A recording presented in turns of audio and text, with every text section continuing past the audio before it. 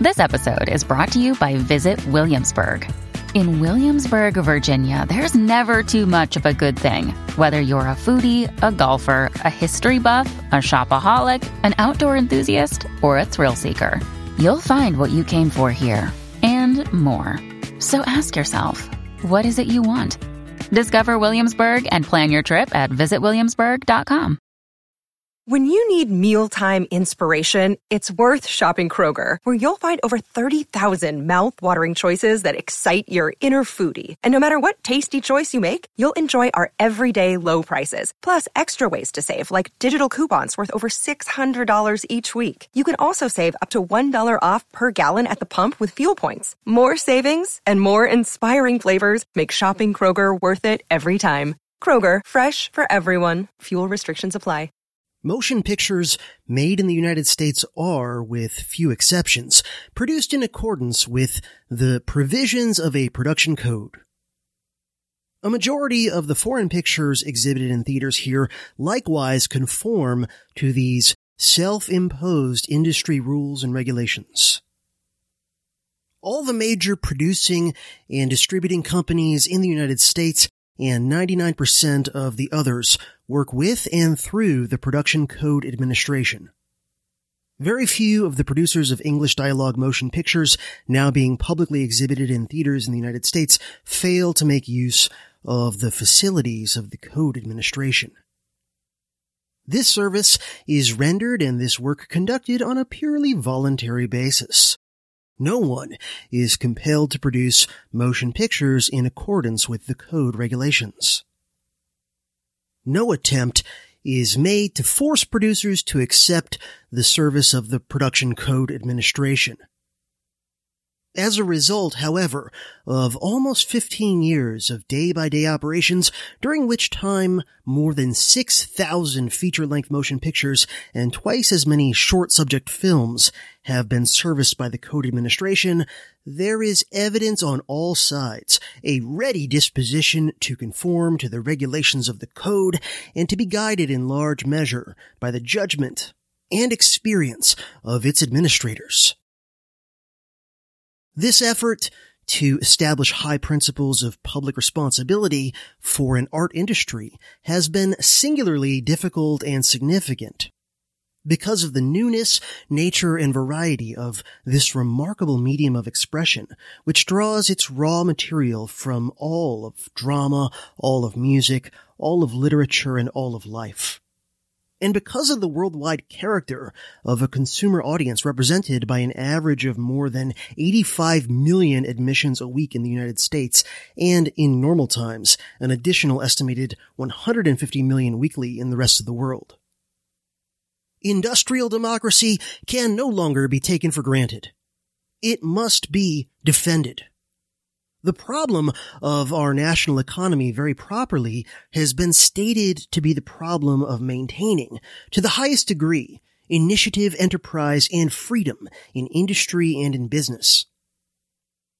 But these are rights that must be matched by equivalent responsibilities, moral, social, and economic. There is no real substitute for successful self-government in industry. There can be no permanent progress for a creative industry controlled in the interest of economic regimentation or political dictatorship.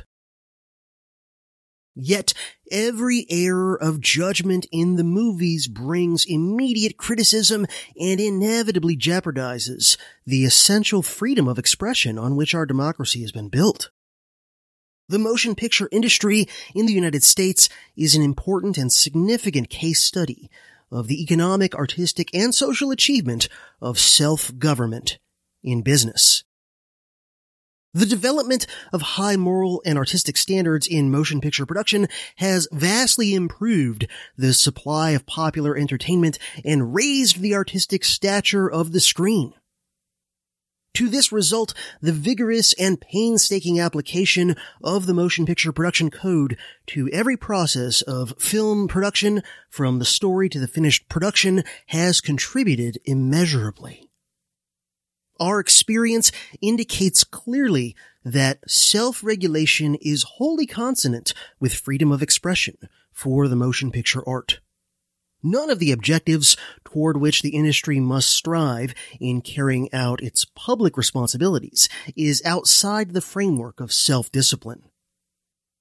An alive and responsible public opinion is the guiding force in this as in all systems of self-government.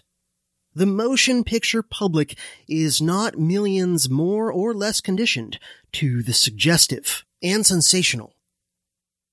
It is a universal public attracted to the motion picture theater by a vast variety of clean and artistic entertainment.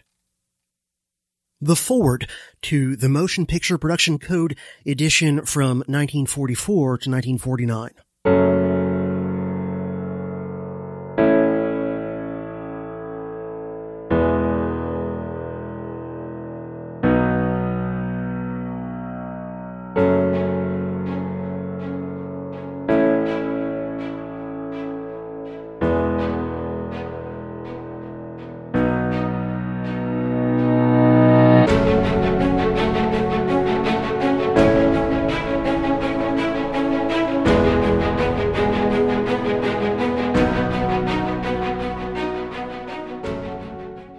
Howdy everybody, CJ here, recording this introduction in the wake of Hurricane Ian, or by the time it got to my side of the peninsula, Tropical Storm Ian.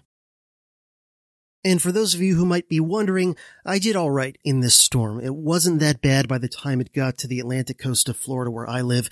It had already chewed up a lot of its energy going across roughly 120 miles of peninsula from, the Gulf area where it made landfall to here. So by the time it got here, it was a tropical storm, and it wasn't that bad for us. Did provide some inconveniences here and there, but not that big of a deal at the end of the day. With hurricanes, of course, always wherever it makes landfall first is going to be the place hardest hit, and then as the storm moves over more and more land, it depletes energy and whatever. So, my heart goes out to the folks in the area around where it made landfall. Obviously, it was a much bigger deal for them.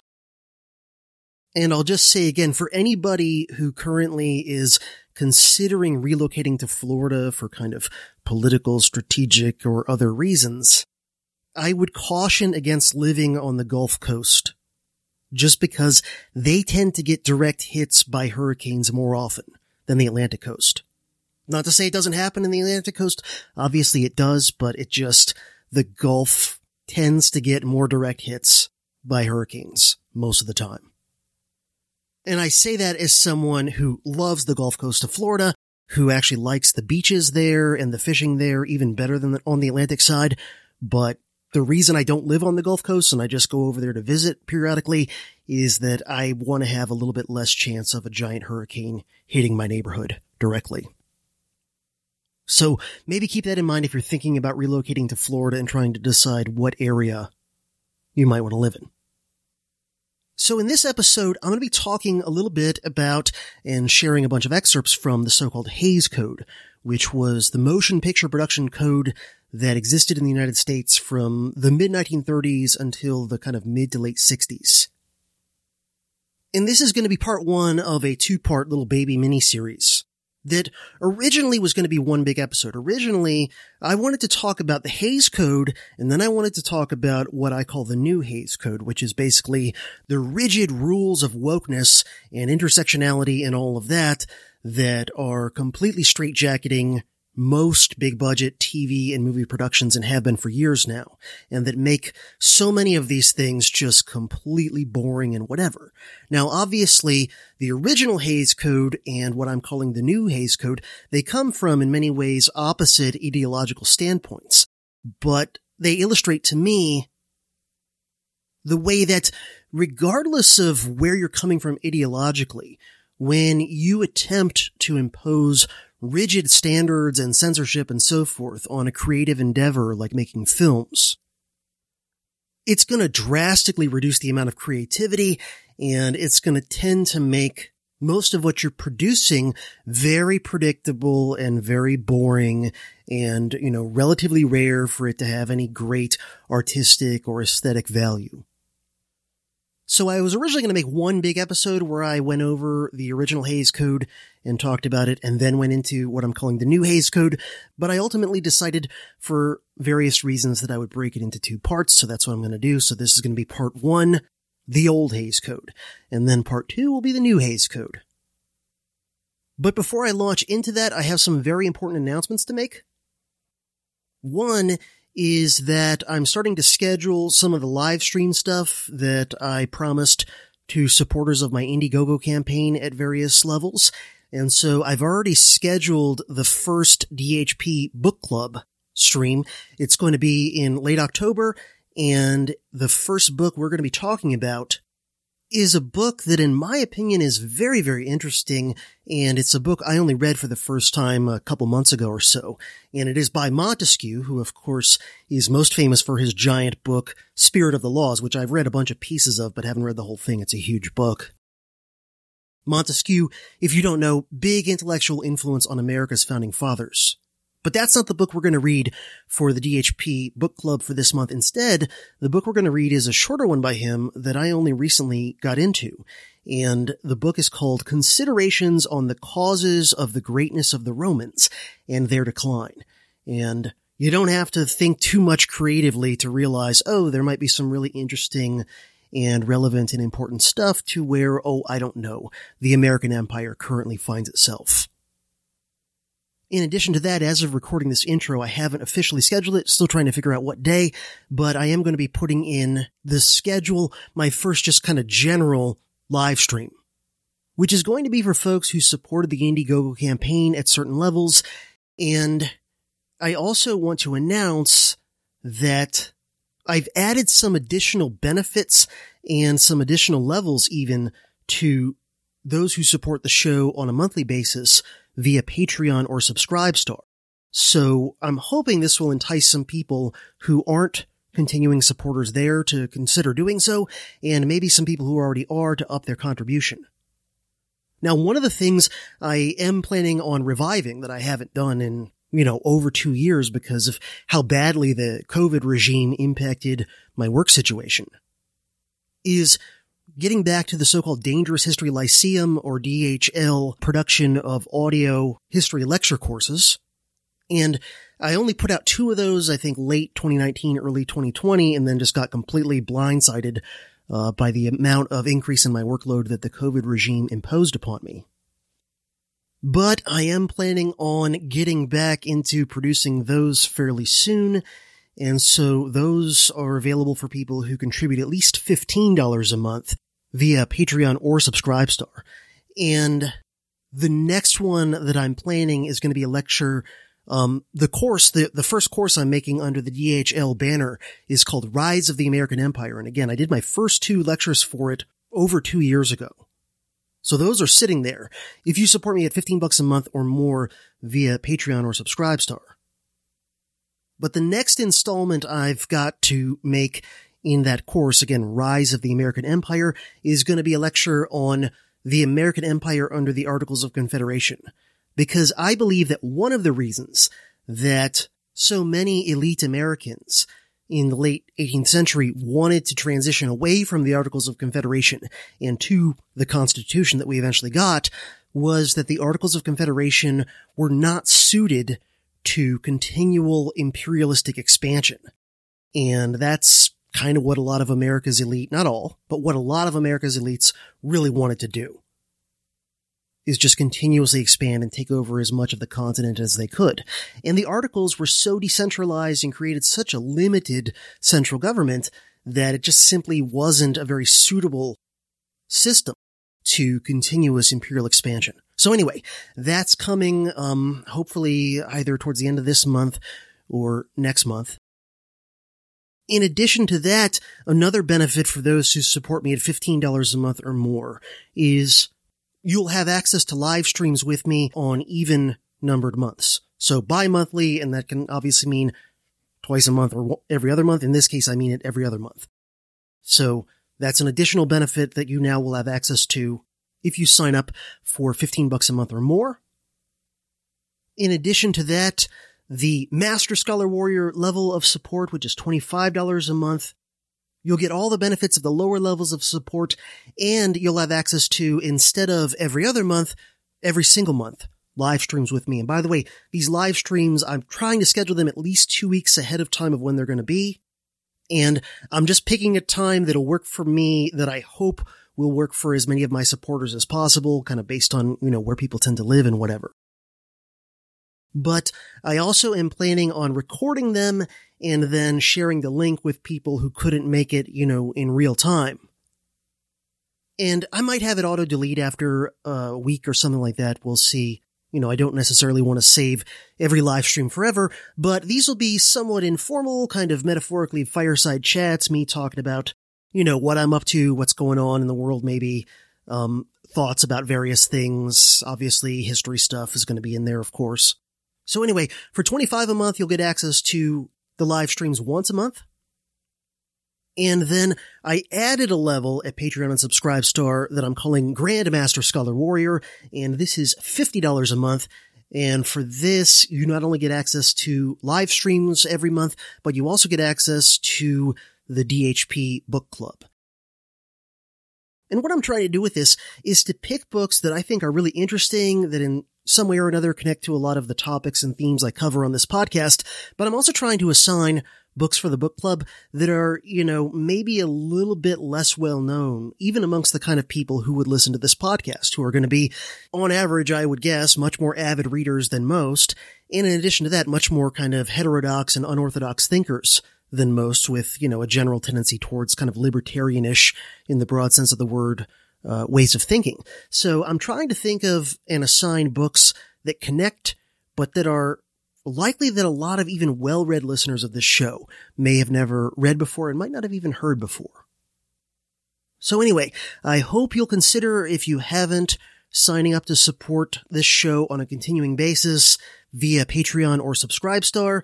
And I also hope you'll consider, if you're at a lower level of support, maybe upping your membership and getting access to some of these perks, as I'm finally getting to the point in my transition to self-employment where I'm going to start cranking out more content, both, for the general public on the public feed, but also stuff behind the paywall for financial supporters of the show. All right, all that said, last thing before I launch into the meat of the episode is I've got my next 20 awesome individuals to thank and give shoutouts to by name, people who contributed $25 or more via the Indiegogo campaign that bought me my freedom. And again, I'm doing these in the order of people's contributions, not in terms of the order of how much they gave or anything like that, just, over the couple of months or so the thing was running. And again, I'm just reading first or last name or pseudonym as it appears on my list of contributors. So, huge thanks go to the following excellent individuals for helping to launch me out of the rat race so I can do more of this stuff that you all love. Heather Risden, Cody Parrish, Philip Lavery or Lavery, I apologize if I mispronounced it, D. Bainecom, and I'm guessing that's some sort of a pseudonym, or it's a very exotic one-name person, and forgive me if I'm mispronouncing it, but yeah. Matt Snow, Jacqueline Miller, Thomas Wojcicki, and Thomas, please forgive me if I mispronounce your last name, James Watson, Lori Macy, John Plyball, or Plyball, or maybe John P. Liball, I don't know. One of those, John, again, my apologies. Todd Bates, David Schwendinger, Charles Melchin, Len Hofferber, Damon Shopka, A.M. Silverman 2000, Shop, just shop, so sort of like share, but shop, Lawrence Ludlow, Aaron Whitehead, and Andy Higginbotham. Thank all of you very much for contributing to the Indiegogo campaign with $25 or more and helping me go off the reservation.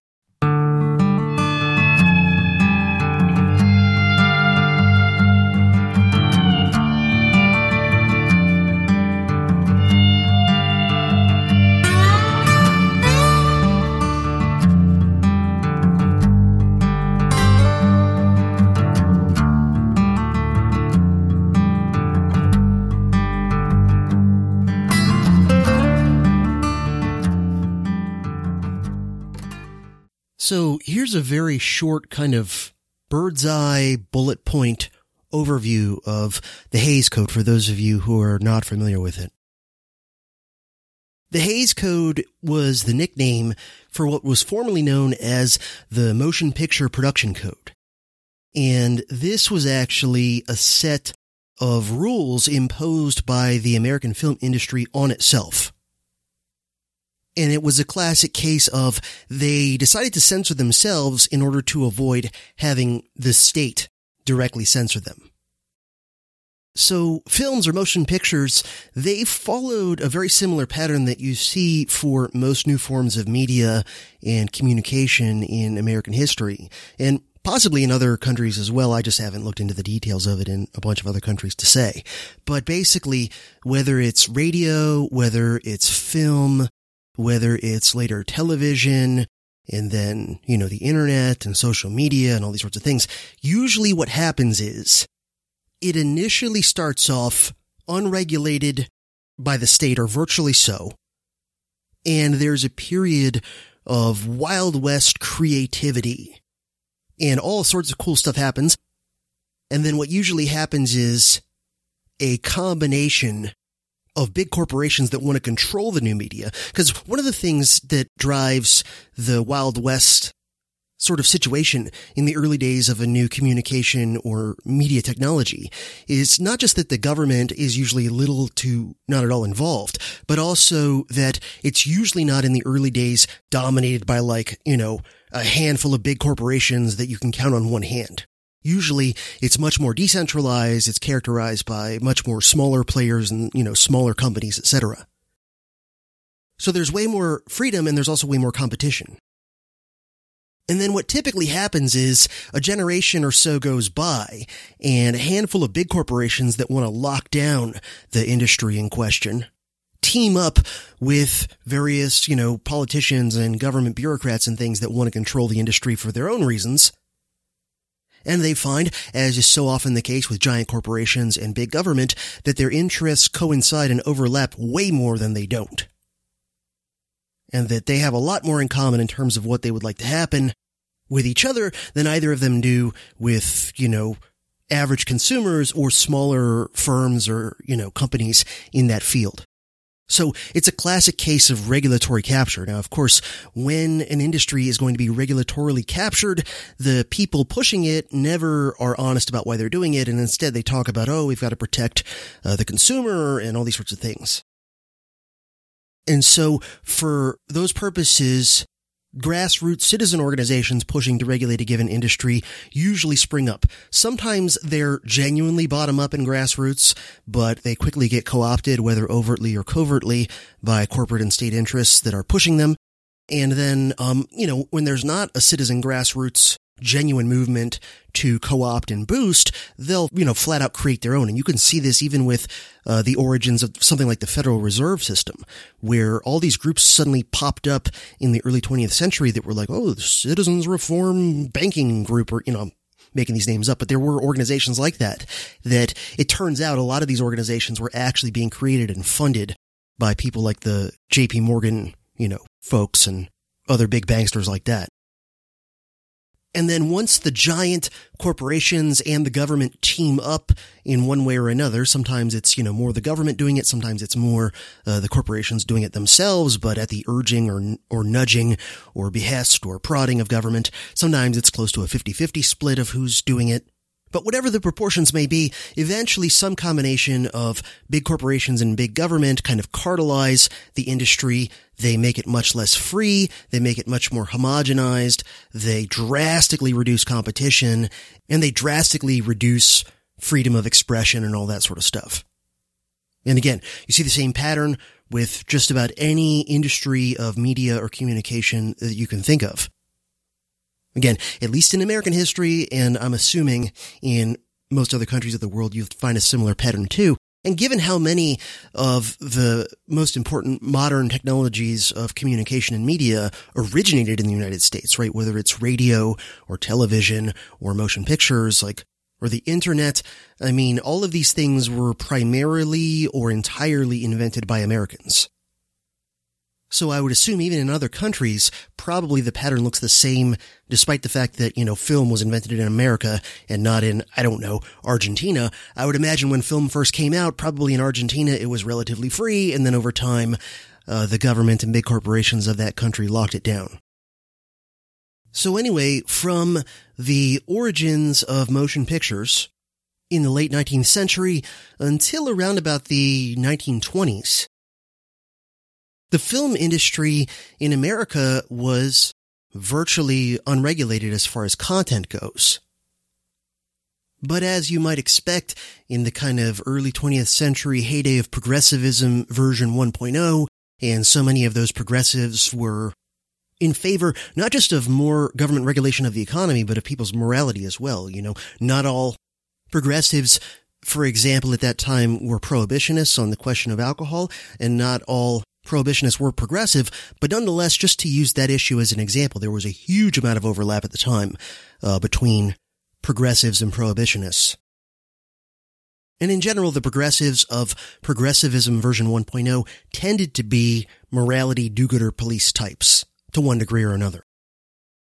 And so there was urging in the first couple decades of the 20th century from both, grassroots citizen groups as well as from politicians to have more control and censorship over film.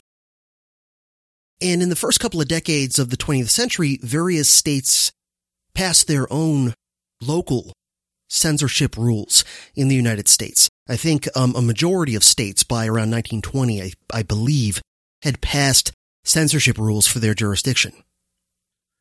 Now, of course, this made it very inconvenient for Hollywood because Hollywood then had to worry about complying with each individual state's various rules. And so, as you might imagine, the big Hollywood studios much preferred it if they only had to worry about one set of rules for the entire United States.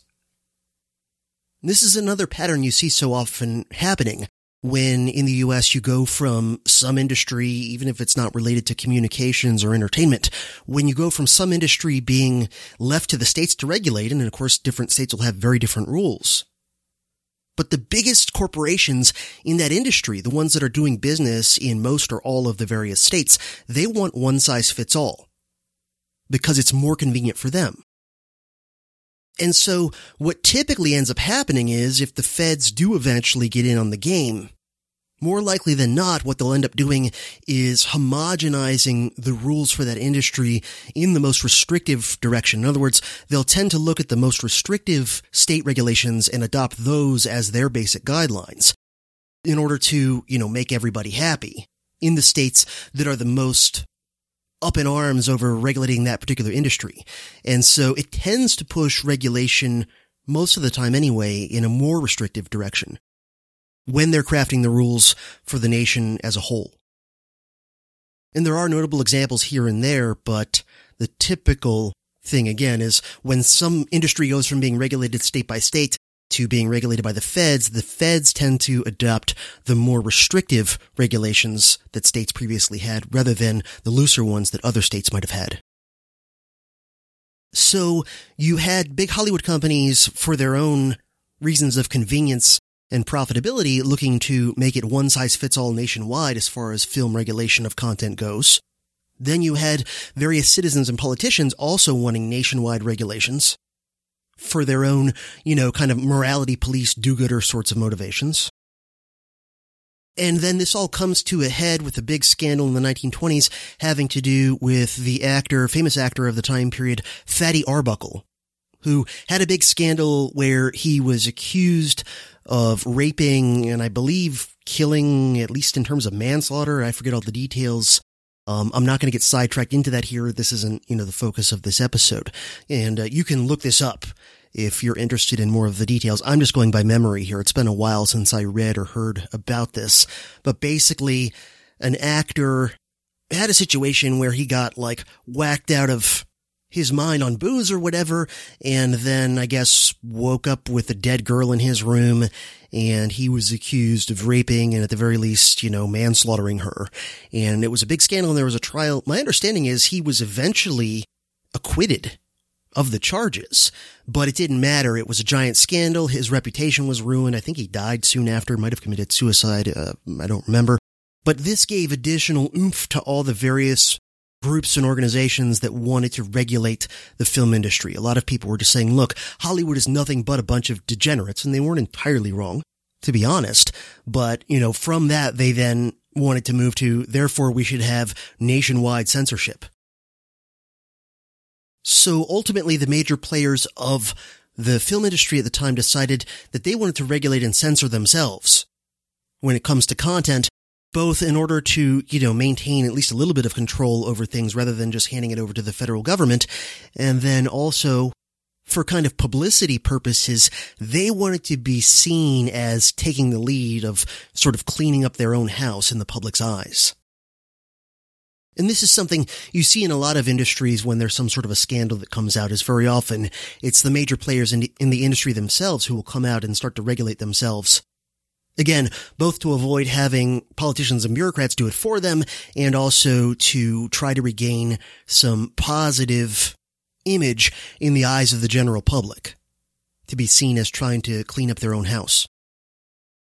So the biggest person pushing this and who had the biggest impact on its content was a guy named Will H. Hays, who was the president of the Motion Picture Producers and Distributors of America from the early 1920s until the mid-1940s, so for over 2 decades. This was the organization that would eventually morph into the Motion Picture Association of America. So the massive role played by Will H. Hays in this whole thing is why the production code gets known as the Hays Code. And it started with relatively modest and somewhat informal rules throughout the 1920s that the association would put out. And so the association in, I believe it was 1927, put out some rules for their members, which they referred to as a list of don'ts and a list of be carefuls. So here are the don'ts. These are the things that they said you just flat out cannot have in your film in any context or for any purpose. 1. Pointed profanity by either title or lip. This includes the words God, Lord, Jesus, Christ, unless they be used reverently in connection with proper religious ceremonies. Hell, S-O-B, damn, God, spelled G-A-W-D, so I guess God with a New York accent. And every other profane and vulgar expression, however it may be spelled. 2.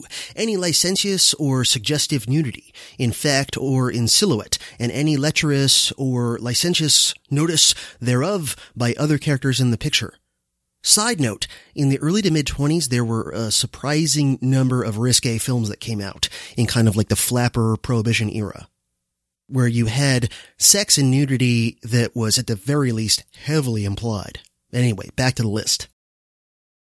3, and again, remember, these are the don'ts.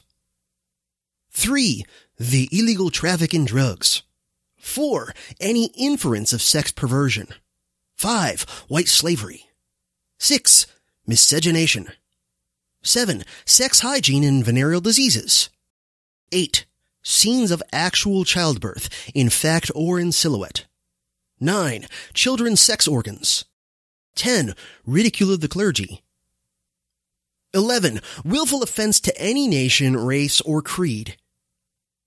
So, those are the don'ts. Under no circumstances in any context can you portray these things or mention these things. And then there's a much longer list called the be carefuls, meaning you can depict these things, talk about these things, whatever, but only in the right way and in the right context. So, 1, the use of the flag. 2, international relations. Avoid picturizing in an unfavorable light another country's religion, history, institutions, prominent people, and citizenry. 3, arson. 4, the use of firearms. 5, theft, robbery, safe cracking, and dynamiting of trains, mines, buildings, etc., having in mind the effect which a too detailed description of these may have upon the moron. And this is the exact words of the code. These are not my words. 6, brutality and possible gruesomeness. 7, technique of committing murder by whatever method. 8, methods of smuggling. 9. Third-degree methods, which, if you don't know, by the way, is an old-school way to say torture. 10. Actual hangings or electrocutions as legal punishment for crime. 11. Sympathy for criminals. 12. Attitude toward public characters and institutions. 13. Sedition. I guess that means no movies about the American Revolution, huh? Well, it's the Be Careful, so I guess if you somehow make it look like it's not really sedition, maybe you could do it. Back to the list. 14. Apparent cruelty to children and animals. Shouldn't it be children or animals? Makes it sound like if you're only showing cruelty towards one, it's okay, but if it's towards children and animals simultaneously, it's bad. Anyway, back to the list again. 16. The sale of women or of a woman selling her virtue. 17. Rape or attempted rape. 18. First night scenes. And by the way, that is a euphemism for people consummating their marriage.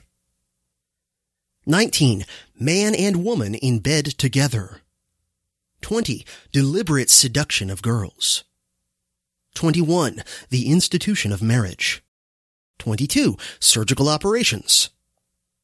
23. The use of drugs. 24. Titles or scenes having to do with law enforcement or law enforcing officers. 25. Excessive or lustful kissing, particularly when one character or the other is a quote-unquote heavy. And if you don't know that term heavy, if you haven't seen, for example, one of my favorite movies, Once Upon a Time in Hollywood, where that term is used a bit in context, heavy is an old-fashioned term for criminal or villain in a movie. So again, that first list I went over are the don'ts, just under no circumstances. And then the second longer list is the be careful. So you can do these things, but you should really try and minimize them, avoid them if you can, and if you do, depict them only with certain, context and limitations and blah, blah, blah, blah. So this was sort of the rules for the major studios in the United States from the late 20s into the early 30s. So it's like, they're incrementally upping the straitjacket, the censorship, the control. Then around the turn of the decade, some Catholics started to get involved too. A Catholic editor of a motion picture publication named Martin Quigley and a Jesuit priest named Father Daniel Lord created their own standards and submitted them to the motion picture corporations, and they started to have some impact on studio bigwigs, and eventually they drew up a highly detailed set of rules that was divided into two parts, one called General Principles, where they just sort of sketched out like the big picture ideas of what films had to do and conform to, and then a much more detailed list called Particular Applications, which really go into detail about what can and cannot be depicted and how it can be depicted and so forth. So all of the freedom in regard to portrayals of sex, violence, crime, and a whole host of other issues as they were depicted from kind of the origins of film until the early 1920s, those are being just phased out in American film. And what ultimately ended up resulting from this in the mid-30s, again, formally known as the Motion Picture Production Code, informally known as the Hays Code, this is going to be the result. And there were some different versions of this that were, promulgated during the period this was in effect, but in most regards, they're very similar to each other. But basically, the heyday of the Hays Code was 1934 to 1968. During that time period, the vast majority of American-made films conformed rigidly to these rules. From 1934 to 1968. So for over 3 decades, this was the straitjacket in which American film had to operate. Perhaps not surprisingly, the vast majority of the films of this period are extremely boring and predictable and uninteresting. And yeah, a handful of movies were made during this period that were truly great films, but those are, in a way, the exceptions that prove the rule. That okay, yeah, if you could happen to come up with a way to tell a compelling and interesting story without going afoul of these rules, great. But most of the time, most writers and directors and so forth are not going to be able to do that when you place them in this restrictive of a set of guidelines. So now I'm going to share with you a whole bunch of excerpts. I'm not going to read the entire thing, but I'm going to read a good chunk of it, of a version of the Hays Code that you can find online. And I forget if this is technically the earliest or one of the earliest versions of the code. But again, there were a few different versions of it over those 3 decades that it was in place, but most of them were very similar, is my understanding. I haven't read all of them, so I don't know for sure, but my understanding is that, little details might have been tweaked here and there, but most of it was the same. So the official title is A Code to Govern the Making of Motion Pictures, the Reasons Supporting It, and the Resolution for Uniform Interpretation. And by the way, as I read these excerpts with you, I'm sure I'm going to have a few little side comments at the very least, and I'm going to try and do the thing that I did when I went over the don'ts and the be carefuls, which is not to constantly say quote and end quote, because when you're doing lots of excerpts, I try to do that most of the time when I'm doing history podcasts and I'm directly quoting a source, but when it's something like this where I'm quoting a ton, I think it starts to get kind of clunky and distracting to constantly be saying quote, end quote. And if I do that, I don't want to worry about forgetting to say quote or end quote and then accidentally, confusing my words with the document's words in ways, in cases where it might not be obvious whose words are what. I'm going to try and indicate with my voice tone when it's me versus the document, and you'll probably be able to follow along. And, I might do the same thing I did with the don'ts and be carefuls as far as just sort of saying, all right, back to the document. I might occasionally also say, this is me talking, or that was me talking, but I'm not going to be rigid on the quote end quote just for the sake of not being too annoyingly clunky. So, first section. 1. Theatrical motion pictures, that is, pictures intended for the theater as distinct from pictures intended for churches, schools, lecture halls, educational movements, social reform movements, etc., are primarily to be regarded as entertainment. Mankind has always recognized the importance of entertainment and its value in rebuilding the bodies and souls of human beings. But it has always recognized that entertainment can be of a character either helpful or harmful to the human race, and in consequence has clearly distinguished between entertainment which tends to improve the race, or at least to recreate and rebuild human beings exhausted with the realities of life, and entertainment which tends to degrade human beings, or to lower their standards of life and living. Hence, the moral importance of entertainment is something which has been universally recognized. So correct entertainment raises the whole standard of a nation. Wrong entertainment lowers the whole living condition and moral ideals of a race. Note, for example, the healthy reactions to healthful moral sports like baseball, golf, the unhealthy reactions to sports like cockfighting, bullfighting, bear baiting, etc. Note, too, that effect on a nation of gladiatorial combat sports, the obscene plays of Roman times, etc. I'm sure these same do-gooders who wrote this, by the way, were against boxing at the time and would have been among the people against MMA today. Anyway, back to the document. 2. Motion pictures are very important as art. Here, as in entertainment, art enters intimately into the lives of human beings. Art can be morally good, lifting men to higher ideals. Art can be morally evil in its effects. This is the case clearly enough with unclean art, indecent books, suggestive drama. Note, it has often been argued that art in itself is unmoral, neither good nor bad. This is perhaps true of the thing, which is music, painting, poetry, etc., but the thing is the product of some person's mind, and that mind was either good or bad morally when it produced the thing, and the thing has its effect upon those who come into contact with it. In both these ways, as a product and the cause of definite effects, it has a deep moral significance and an unmistakable moral quality. Hence, the motion pictures which are most popular of modern arts for the masses have their moral quality from the minds which produce them and from their effects on the moral lives and reactions of their audience. This gives them a most important morality. They reproduce the morality of the men who use the pictures as a medium for the expression of their ideas and ideals. They affect the moral standards of those who, through the screen, take in these ideas and ideals. In the case of the motion pictures, this effect may be particularly emphasized because no art has so quick and so widespread an appeal to the masses.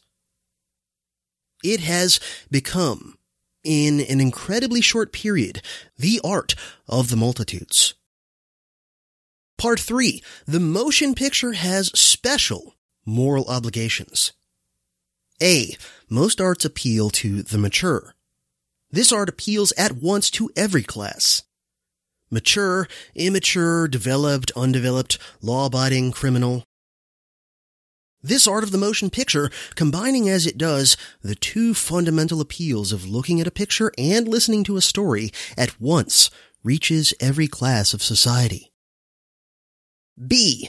Because of the mobility of a film and the ease of picture distribution, and because of the possibility of duplicating positives in large quantities, this art reaches places unpenetrated by other forms of art. C. Because of these two facts, it is difficult to produce films intended for only certain classes of people. The exhibitors' theaters are built for the masses, for the cultivated and the rude, mature and immature, self-restrained and inflammatory, young and old, law-respecting and criminal.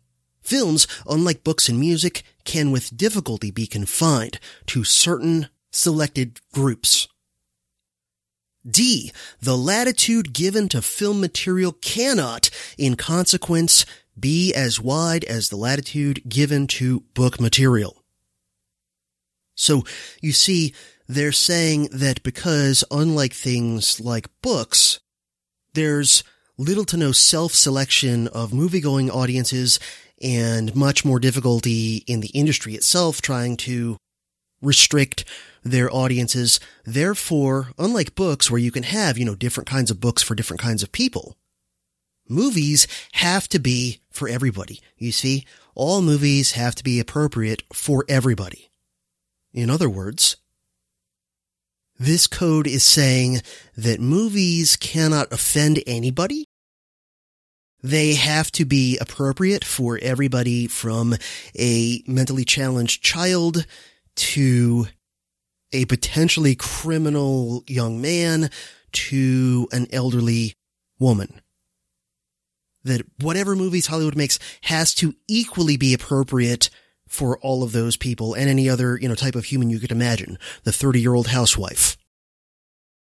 So think about that. All movies have to be for all audiences. No movie can offend anybody or be controversial to anybody. Back to the document, skipping down a little bit to F of this section. This is after they compare film to a few other media, and in section F here, they are comparing it to a play. So the document says, everything possible in a play is not possible in a film. So under this, we got lowercase a. Because of the larger audience of the film and its consequently mixed character. Psychologically, the larger the audience, the lower the moral mass resistance to suggestion. Skipping down to lowercase c, the enthusiasm for and interest in the film actors and actresses, developed beyond anything of the sort in history, makes the audience largely sympathetic toward the characters they portray and the stories in which they figure. Hence, they are more ready to confuse the actor and the character, and they are most receptive of the emotions and ideals portrayed and presented by their favorite stars. Uppercase G, small communities remote from sophistication and from the hardening process, which often takes place in the ethical and moral standards of the larger cities, are easily and readily reached by any sort of film. So here they're saying, look, there's films you could show to an audience in, New York City, that might not offend anybody there because they're already kind of morally degraded. But if you show them in some small town in Iowa, it might be deeply offensive and problematic for everybody there. And so rather than letting localities make their own decisions about regulations, or heaven forbid, letting individuals make their own consumer choices about what they want to pay money to go see or not, instead, we're going to force the industry to make movies that won't offend people in Iowa. Because if they won't offend people in small town Iowa, well, they also equally won't offend people in New York. And notice there's no real consideration given to how boring and bland and flavorless and predictable and formulaic movies made under these rules will end up being. Skipping down a little bit, they kind of sum up the conclusions of this section and say, in general, the mobility, popularity, accessibility, emotional appeal, vividness, straightforward presentation of fact in the films makes for intimate contact on a larger audience and greater emotional appeal. Hence, the larger moral responsibilities of the motion pictures. So, I mentioned before that kind of the earliest drafts of this code had 2 parts. This version actually has 3. And they go progressively from kind of zoomed out the most to zoomed in the most as far as the rules. So, the first section, which I just finished sharing parts of with you, is called General Principles. What I'm about to get into now, the second section is called Working Principles. They get a little more specific. And then there's an addendum that gets more specific still. So, second section, Working Principles. 1. No picture should lower the moral standards of those who see it. This is done A, when evil is made to appear attractive and good is made to appear unattractive. B, when the sympathy of the audience is thrown on the side of crime, wrongdoing, evil, sin. The same thing is true of a film that would throw sympathy against goodness, honor, innocence, purity, honesty. Note, sympathy with a person who sins is not the same as sympathy with the sin or crime of which he is guilty. So, by the way, notice the Catholic influence, I think, here is one of the many places you can see it is, this mantra of hate the sin but love the sinner. Skipping down just a few lines, the presentation of evil is often essential for art or fiction or drama.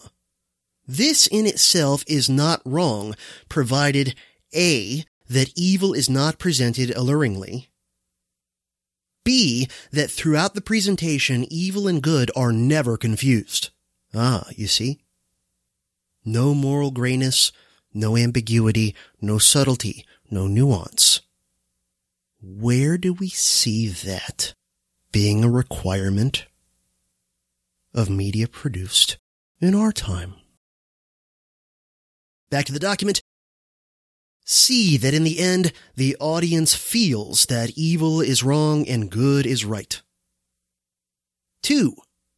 Law, natural or divine, must not be belittled, ridiculed, nor must a sentiment be created against it.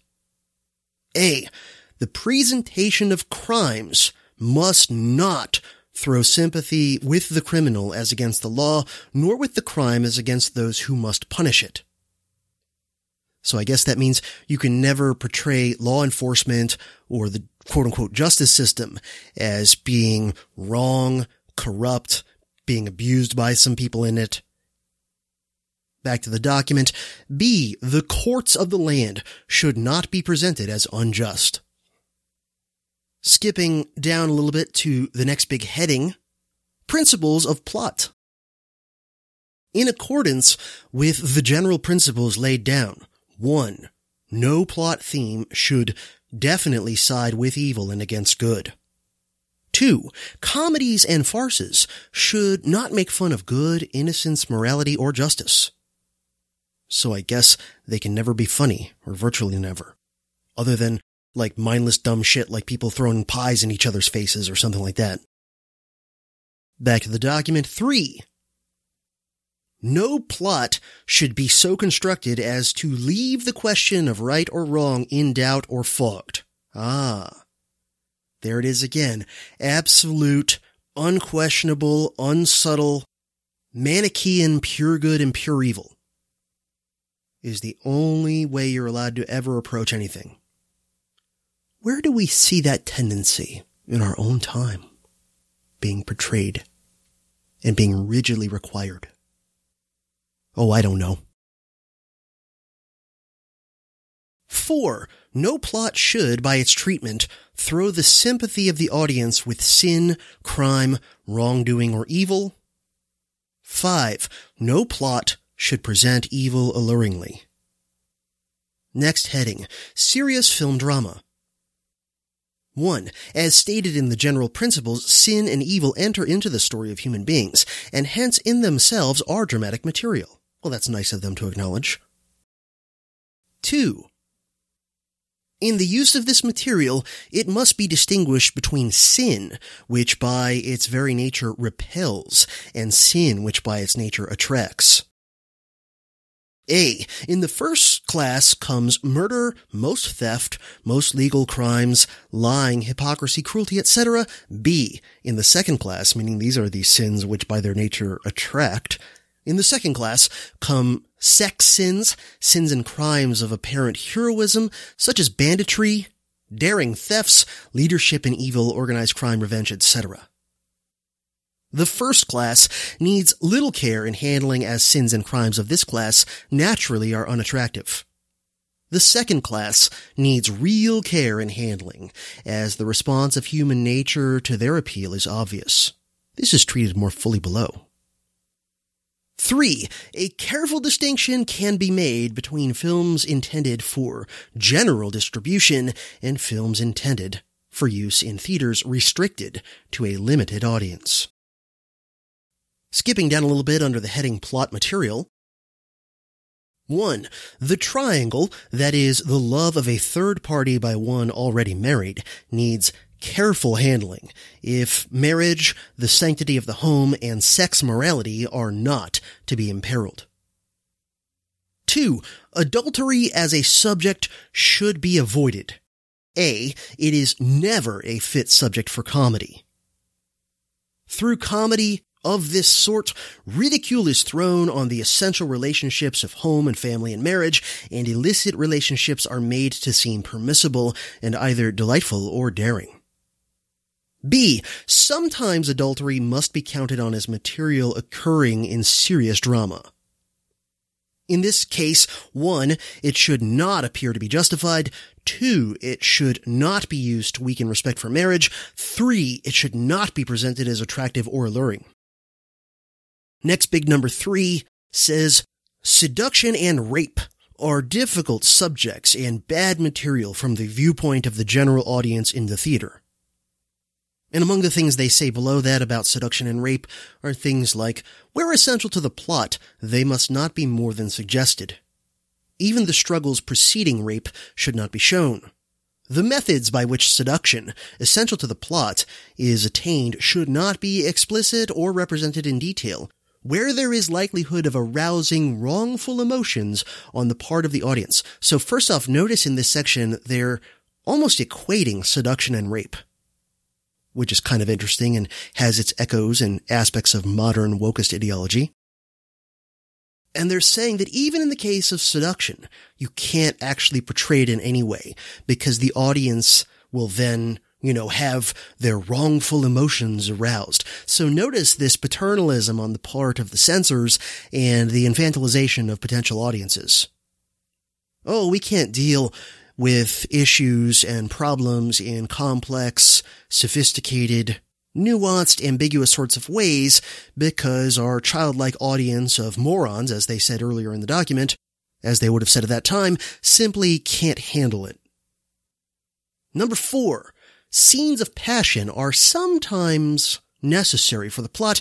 However, A, they should appear only where necessary and not as an added stimulus to the emotions of the audience. Because after all, the audience are a bunch of mentally and emotionally deranged children, so we have to treat them as such, of course, and those are my words. B, when it is not essential to the plot, they should not occur. C, they must not be explicit. It's amazing how many of these words, and I'm trying to convey it in my voice, but it's amazing how many of these words are in italics, to really be like, ugh. Like in that last sentence, both the word not and the word explicit were italicized. So they must not be explicit in action nor vivid in method, e.g. by handling of the body, by lustful and prolonged kissing, by evidently lustful embraces, by positions which strongly arouse passions. D. In general, where essential to the plot, scenes of passion should not be presented in such a way as to arouse or excite the passions of the ordinary spectator. And in that sentence I just finished, the entire part of it that is arouse or excite the passions of the ordinary spectator, that entire part of that sentence is italicized. 5. Sexual immorality is sometimes necessary for the plot. It is subject to the following. And then there's this little subheading, general principles regarding plots dealing with sex, passion, and incidents related to them. It says, all legislators have recognized clearly that there are in normal human beings emotions which react naturally and spontaneously to the presentation of certain definite manifestations of sex and passion. A. The presentation of scenes, episodes, plots, etc., which are deliberately meant to excite these manifestations on the part of the audience is always wrong, is subversive to the interests of society, and a peril to the human race. Yeah, that's how dramatic they're being. They are saying that the presentation, this is their words, I'll repeat this because it's just, so hysterical. The presentation of scenes, episodes, plots, etc., which are deliberately meant to excite these manifestations on the part of the audience is always wrong, is subversive to the interest of society, and a peril to the human race. Wow. B. Sex and passion exist and consequently must sometimes enter into the stories which deal with human beings. Under that, it says, 1. The love of a man for a woman permitted by the law of God and man is the rightful subject of plots. The passions arising from this love is not the subject for plots. So they're saying the love of this very conventional, traditional kind of Christian definition, the love there is okay, but the passion that arises from even wholesome love that would be approved by, St. Augustine, the passion therein is still bad to put in a movie. So you can show like a conventional husband and wife who love each other, but you can't show them exhibiting any passion for each other that might be derived from that love. If you've ever watched the dialogue and scenes, between like a husband and wife as depicted in a Hollywood movie from the 40s and 50s and wondered why, you rarely get the sense that these two people ever have fucked each other, even though they might be depicted as having a bunch of kids, this is why. Back to the document. 2. Impure love. The love of man and woman forbidden by human and divine law must be presented in such a way that A. It is clearly known by the audience to be wrong, B. Its presentation does not excite sexual reactions, mental or physical, in an ordinary audience, C. It is not treated as manner for comedy. And it's almost as if St. Augustine of Hippo himself wrote a lot of these rules dealing with sexuality. Back to the document after that, it says, hence, even within the limits of pure love, certain facts have been universally regarded by lawmakers as outside the limits of safe presentation. These are the manifestations of passion and the sacred intimacies of private life. 1. Either before marriage in the courtship of decent people. 2. Or after marriage, as is perfectly clear. In the case of pure love, the difficulty is not so much about what details are permitted for presentation. This is perfectly clear in most cases. The difficulty concerns itself with the tact, delicacy, and general regard for propriety manifested in their presentation. But in the case of impure love, the love which society has always regarded as wrong, and which has been banned by divine law, the following are important. 1. It must not be the subject of comedy or farce or treated as the material for laughter. 2. It must not be presented as attractive and beautiful. 3. It must not be presented in such a way as to arouse passion or morbid curiosity on the part of the audience. 4. It must not be made to seem right and permissible. 5. In general, it must not be detailed in method or manner. 6. The presentation of murder is often necessary for the carrying out of the plot. However, A. Frequent presentation of murder tends to lessen regard for the sacredness of life. B. Brutal killing should not be presented in detail. C. Killings for revenge should not be justified, i.e., the hero should not take justice into his own hands in such a way as to make his killings seem justified. This does not refer to killings in self-defense. D. Dueling should not be presented as right or just. 7. Crimes against the law naturally occur in the course of film stories. However, A. Criminals should not be made heroes, even if they are historical criminals. B. Law and justice must not, by the treatment they receive from criminals, be made to seem wrong or ridiculous. C. Methods of committing crime, e.g., burglary, should not be so explicit as to teach the audience how crime can be committed. That is, the film should not serve as a possible school in crime methods for those who, seeing the methods, might use them. D. Crime need not always be punished as long as the audience is made to know that it is wrong. Then we have the all-caps heading, Details of Plot, Episode, and Treatment, and then under it the first subheading is Vulgarity. It says, vulgarity may be carefully distinguished from obscenity. Vulgarity is the treatment of low, disgusting, unpleasant subjects which decent society considers outlawed from normal conversation. And a little ways down, it gives a little bit of detail on this. 1. Oaths should never be used as a comedy element. Where required by the plot, the less offensive oaths may be permitted. 2. Vulgar expressions come under the same treatment as vulgarity in general. Where women and children are to see the film, vulgar expressions and oaths should be cut to the absolute essentials required by the situation. 3. The name of Jesus Christ should never be used except in reverence. Next subheading is obscenity, and it says obscenity is concerned with immorality, but has the additional connotation of being common, vulgar, and coarse. 1. Obscenity in fact, that is, in spoken word, gesture, episode, plot, is against divine and human law, and hence altogether outside the range of subject matter or treatment. 2. Obscenity should not be suggested by gesture, manner, etc. So I guess no, flipping the bird or whatever. 3. An obscene reference, even if it is expected to be understandable only to the more sophisticated part of the audience, should not be introduced. 4. Obscene language is treated as all obscenity. The next subheading is costume.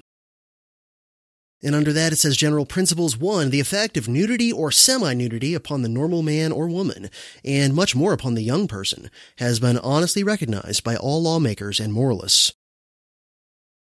2. Hence the fact that the nude or semi-nude body may be beautiful does not make its use in the films moral. 3. Nudity or semi-nudity used simply to put a punch into a picture comes under the head of immoral action as treated above. It is immoral in its effect upon the average audience. 4. Nudity or semi-nudity is sometimes apparently necessary for the plot. Nudity is never permitted. That entire sentence is in italics, by the way. Semi-nudity may be permitted under conditions. Next subheading says particular principles. 1. The more intimate parts of the human body are the male and female organs and the breasts of a woman. A. They should never be uncovered. And never be uncovered is all in italics. B. They should not be covered with transparent or translucent material. C. They should not be clearly and unmistakably outlined by the garment. 2. The less intimate parts of the body, the legs, arms, shoulders, and back, are less certain of causing reaction on the part of the audience, hence A. Exposure necessary for the plot is permitted. B, exposure for the sake of exposure or the quote-unquote punch is wrong. C, scenes of undressing should be avoided. D, the manner or treatment of exposure should not be suggestive or indecent. And then skipping down to the next subheading is dancing. Under that, number 1 says, dancing in general is recognized as an art and a beautiful form of expressing human emotion. 2. Obscene dances are those, A, which suggest or represent sexual actions, whether performed solo or with 2 or more. So, man, if She-Hulk had been made back then, no twerking for her, huh? Back to the document. B, and again, these are listing obscene dances. B, which are designed to excite an audience, or to arouse passions, or to cause physical excitement. Hence, dances of the type known as cooch or can-can, since they violate decency in these 2 ways, are wrong. Dances with movements of the breasts, excessive body movements while the feet remain stationary, the so-called belly dances. These dances are immoral, obscene, and hence altogether wrong. So isn't this great that there were do-gooder moral police to micromanage what dance moves are and are not allowed in movies? And just in general, kind of big picture, doesn't this show you that you don't just have to worry about censorship and thought control coming directly from the state? That when giant corporations in a cartelized industry collude together to foist similar or identical codes of self-censorship upon their industry, that this is not a good thing? Big tech, I'm looking in your direction. Especially you social media companies. Skipping down a little bit to the subheading religion. It says 1. No film or episode in a film should be allowed to throw ridicule on any religious faith honestly maintained. 2. Ministers of religion in their characters or ministers should not be used in comedy as villains or as unpleasant persons. Note, the reason for this is not that there are not such ministers of religion, but because the attitude toward them tends to be an attitude toward religion in general. Religion is lowered in the minds of the audience because it lowers their respect for the ministers. 3. Ceremonies of any definite religion should be supervised by someone thoroughly conversant with that religion. And then skipping ahead to the appendix of this version of the Hays Code. It starts off with what they call, in their own words, a brief restatement of the general principles. 1. No picture shall be produced which will lower the moral standards of those who see it, hence the sympathy of the audience shall never be thrown to the side of crime, wrongdoing, evil, or sin. 2. Correct standards of life, subject only to the requirements of drama and entertainment, shall be presented. 3. Law, natural or human, shall not be ridiculed, nor shall sympathy be created for its violation. And then under that, there's a big heading, all caps, particular applications. 1. Crimes against the law. These shall never be presented in such a way as to throw sympathy with the crime as against law and justice, or to inspire others with a desire for imitation. The treatment of crimes against the law must not A. teach methods of crime, B. inspire potential criminals with a desire for imitation, C. make criminals seem heroic and justified.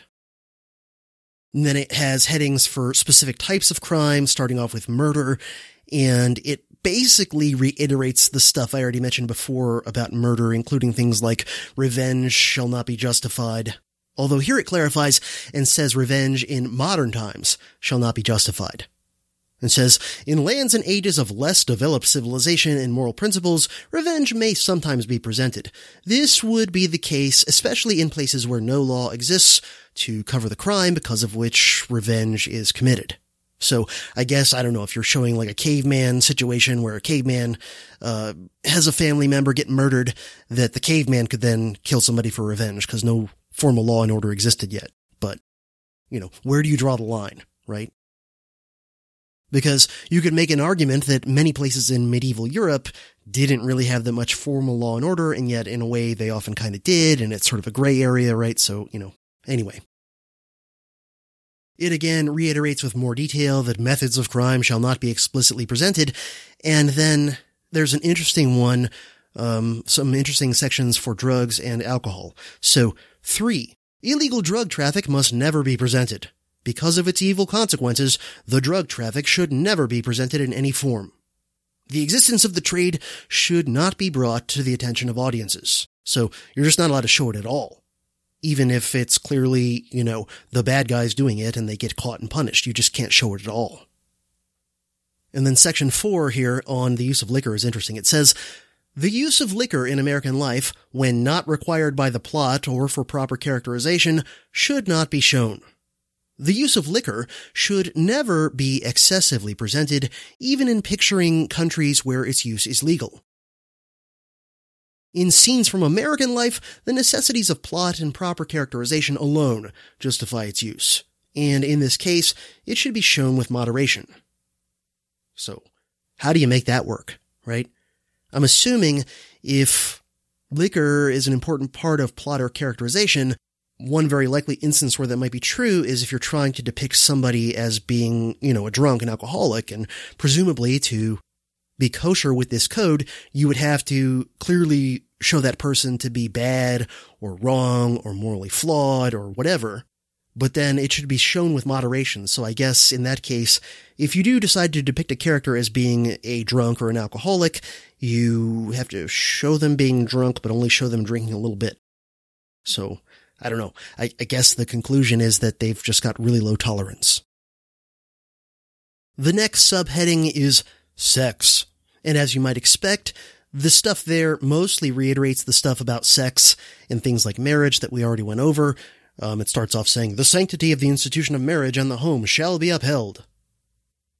And then it goes on in subheadings under this to say similar things as previously about adultery, love triangles, etc. It also has stuff, again, reiterating the idea that anything that potentially might arouse passions on the part of the audience is bad.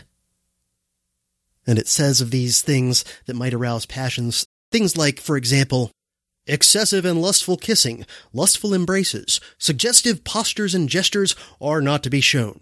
In general, passion should be so treated that these scenes do not stimulate the lower and baser element. Part 3 under sex, by the way, is seduction or rape. Again, notice those two things being at least partially conflated with each other. And it says, A, they should never be more than suggested and only when essential for the plot, and even then never shown by explicit method. B, they are never the proper subject for comedy. 4. Sex perversion or any inference to it is forbidden. 5. White slavery shall not be treated. Well, I guess black slavery is still okay, right? 6. Miscegenation, parentheses, sex relationship between the white and black races, is forbidden. So they're putting interracial relationships in basically the same category as seduction or rape, sex perversion, white slavery, etc. So, yeah. Maybe nobody should have the power to censor something like the film industry. Because the left-wing wokies of today who want to censor it informally in their way, they, of course, would be horrified at aspects of this, particularly things like the prohibition on depicting interracial relationships, which, by the way, I would agree with them that, it should be perfectly fine if someone writing or making a movie wants to have an interracial couple being depicted or whatever, should be totally allowed. But, this is the whole idea of you should be in favor of free speech and expression. Even for speech and expression that, you may not like, because if you allow it to exist, if you allow the institutions and rules to be constructed to censor something like film, even if the rules initially are rules that you agree with, who's to say that down the road the rules won't be changed to ones you don't agree with? And then the last three things under sex that it says you're not allowed to depict, it says 7. Sex hygiene and venereal diseases are not subject for motion pictures. 8. Scenes of actual childbirth, in fact or in silhouette, are never to be presented. And 9. Children's sex organs are never to be exposed. Now, for me personally, I'm okay with those last 3 rules. I don't want to see a movie that's, literally showing someone's VD. Personally, I mean, people have different opinions on this, and I would not be in favor of formal censorship of this, but just personally, I'd rather not watch, childbirth in a movie being explicitly depicted. That's just me, and I think the vast majority of people would be fine with some sort of a general rule saying, don't expose child sex organs in films, although I wonder about some of the people involved in the industry today, whether some of them might not be vehemently opposed to that last rule. The next 3 headings are vulgarity, obscenity, and profanity, which I always thought were basically synonyms, but apparently not. They differentiate between vulgarity, obscenity, and profanity, and so under vulgarity they say, the treatment of low, disgusting, unpleasant, though not necessarily evil subjects should be subject always to the dictate of good taste, which is totally subjective, by the way, and a regard for the sensibilities of the audience. 4. Obscenity. Obscenity in word, gesture, reference, song, joke, or by suggestion, even when likely to be understood only by part of the audience, is forbidden. And then profanity. It says, pointed profanity, this includes the words God, Lord, Jesus, Christ, unless used reverently, hell, SOB, damn, and God spelled G-A-W-D, I guess, again, New Yorker God, or every other profane or vulgar expression, however used, is forbidden. Then they also have another section here, as in the previous part, about costume, again saying complete nudity never allowed, no undressing scenes, and that any dancing costumes, in their words, quote, intended to permit undue exposure or indecent movements in the dance are forbidden. 7. Dances. Dances suggesting or representing sexual actions or indecent passion are forbidden. Dances which emphasize indecent movements are to be regarded as obscene. Section 8, religion. 1. No film or episode may throw ridicule on any religious faith. 2. Ministers of religion in their character as ministers of religion should not be used as comic characters or villains. 3. Ceremonies of any definite religion should be carefully and respectfully handled. Section 9. Locations. Certain places are so closely and thoroughly associated with sexual life or with sexual sin that their use must be carefully limited. Brothels and houses of ill fame are not proper locations for drama. Section 10. National feelings. The just rights, history, and feelings of any nation are entitled to consideration and respectful treatment. 1. The use of the flag should be consistently respectful. 2. The history, institutions, prominent people, and citizenry of other nations shall be respected fairly. By the way, I wonder how this went. This was being written in, the early 30s. I wonder if this applied to, Hitler and the Nazis, right? Somehow I doubt that this rule was enforced really strongly in regard to depictions of them, if there even were any, other than in quote-unquote newsreels. And then section 11, titles. Very concise here. It says, salacious, indecent, or obscene titles shall not be used. And then there's another appendix to this version of the code with some amendments, which, honestly, I don't see how much of these are really amendments other than maybe adding a little bit of detail to some of the stuff that I've already covered. But there is one interesting part here that adds a lot in regard to crime being depicted. And I guess this was because at the time, gangster movies and hard-boiled noir-type movies were popular. So I'm going to skip down to section 4, regulations regarding crime in motion pictures. And honestly, the first few things under that are, in my opinion, just reiterations of previous stuff. But skipping down to number 4 here, this is where they start to kind of add a bit. It says, because of the alarming increase in the number of films in which murder is frequently committed, action showing the taking of human life, even in mystery stories, is to be cut to the minimum. These frequent presentations of murder tend to lessen regard for the sacredness of life. 5. Suicide as a solution of problems occurring in the development of screen drama is to be discouraged as morally questionable and as bad theater, unless absolutely necessary for the development of the plot. 6. There must be no display at any time of machine guns, submachine guns, or other weapons generally classified as illegal weapons in the hands of gangsters or other criminals, and there are to be no offstage sounds or repercussions of these guns. This means that even where the machine guns or other prohibited weapons are not shown, the effect of shots coming from these guns must be cut to a minimum. So even hearing the sound of machine guns is bad. Number 7, there must be no new, unique, or trick methods of concealing of guns shown at any time. So I guess no fancy spring-loaded sleeve holster that puts the gun in your hand, like that or whatever. 8, the flaunting of weapons by gangsters or other criminals will not be allowed. So if you're making a gangster movie, you can't have the gangster, brandishing their gun. I mean, this is just, absurd. 9. All discussions and dialogue on the part of gangsters regarding guns should be cut to the minimum. 10. There must be no scenes at any time showing law enforcement officers dying at the hands of criminals. This includes private detectives and guards for banks, motor trucks, etc. 11. With special reference to the crime of kidnapping or illegal abduction, it has been our policy to mark such stories as acceptable under the code only when the kidnapping or abduction is A. not the main theme of the story, B. the person kidnapped is not a child, C. there are no details of the crime of kidnapping, D. no profit accrues to the abductors or kidnappers, and E. where the kidnappers are punished.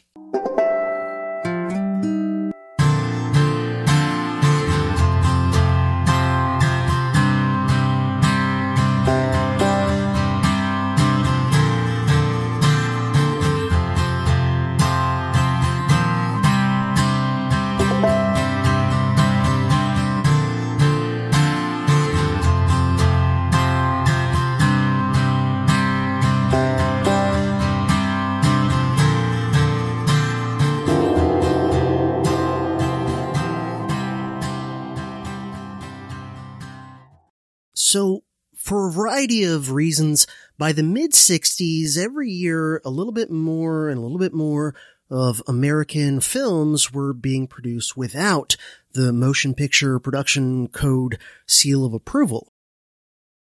And increasingly, the movies that were being made without adhering to those rigid rules were more and more interesting and more successful. And so for those, plus some kind of corporate politics things going on in terms of the companies that owned the big studios at the time, by 1965, 66, things were starting to open up as far as creative freedom in the film industry. And by the late 60s, the Motion Picture Production Code was pretty much kaput. And pretty much simultaneous with this, for obvious reasons, was the so-called New Hollywood movement, which is widely considered to be the greatest era of American film overall that's ever happened. Movies suddenly got way more creative and way more interesting. And so this is where, a lot of the people we think of as the greatest and or most interesting directors, and especially a lot of those that are really auteurs, because with the ending of the code and for kind of inside baseball business reasons, a lot of Hollywood studios in the late 60s and throughout the 70s being more willing to give directors and producers freer hands in terms of how they made things just got more interesting. So just some of the directors we associate with the New Hollywood era. And obviously, some of these are people who continued to make movies into the 80s, 90s, and beyond in some cases. But people like Woody Allen, people like Mel Brooks, people like John Carpenter, people like Francis Ford Coppola, Wes Craven, Brian De Palma, Tobe Hooper, Stanley Kubrick, George Lucas, John Milius, Sam Peckinpah, Roman Polanski, Sidney Pollack, George Romero, Martin Scorsese, Don Siegel, Steven Spielberg, and many, many others. These are all people, some of them had already been making movies before the code went away, but pretty much all of them would have found it extremely difficult to impossible to do their best work had the code still been dominating the American film industry in the 70s and into the 80s. And just a few of the kind of notable movies that are considered part of the new Hollywood, and again, we're talking from late 60s into early 80s, would include movies like Bonnie and Clyde, The Graduate, In Cold Blood, Cool Hand Luke, The Dirty Dozen, 2001: A Space Odyssey, Rosemary's Baby, Night of the Living Dead, The Wild Bunch, Butch Cassidy and the Sundance Kid, MASH, A Clockwork Orange, Dirty Harry, Deliverance, The Godfather, The Exorcist, The Sting, Chinatown, The Godfather Part 2, Blazing Saddles, The Texas Chainsaw Massacre, Death Wish, One Flew Over the Cuckoo's Nest, Dog Day Afternoon, 3 Days of the Condor, Jaws, Carrie, The Omen, The Outlaw Josie Wales, Assault on Precinct 13, Rocky, Taxi Driver, Star Wars, The Deer Hunter, Invasion of the Body Snatchers, National Lampoon's Animal House, Dawn of the Dead, Halloween, Alien, Apocalypse Now, The Shining, Raging Bull, The Empire Strikes Back, History of the World Part 1, Raiders of the Lost Ark, Blade Runner. I mean, it's pretty obvious that the heyday of kind of the aftermath of the end of the Hays Code was just arguably the most interesting and creatively awesome period in American filmmaking, with a few other eras since being the only times that really give it a run for its money. Like some would argue kind of the late 90s, early aughties was another maybe briefer period where film got very interesting and creative. Now, did crappy movies come out in the aftermath of the Hays Code? Yeah. But the number and proportion of really good movies that are still considered timeless classics that people love today was way higher during the new Hollywood era after the code was done away with than it was, say, in the 40s or 50s or early 60s, where most of the movies were quite forgettable and bland and boring and no one cares, with the occasional rare exception. And most, if not all, of the movies I just listed, and we could list, at least 100 more, if not more than that.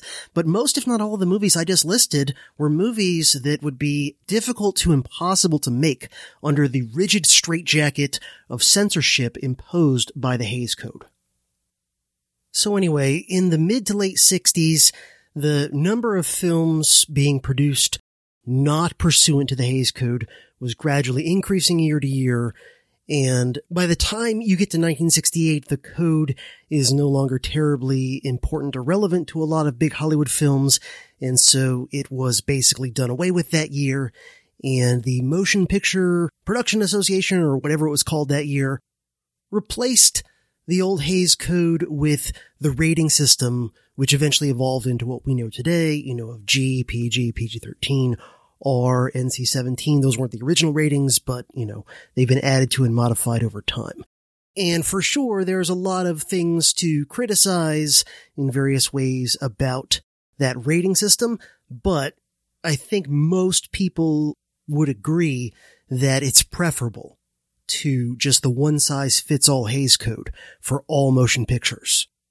That it's better to just, give potential consumers some sense of where the film is at in terms of potentially controversial topics or depictions, and allow them to make their own choices and to maybe have certain categories that, minors can't get into without a parent accompanying them or whatever. Like, that's all much more reasonable and less restrictive because people can still make controversial movies, but then people who want to avoid controversial movies can just, look at the rating and not go there or whatever. And so from the end of the Hays Code until, 5, 6, 7 years ago, films were relatively free.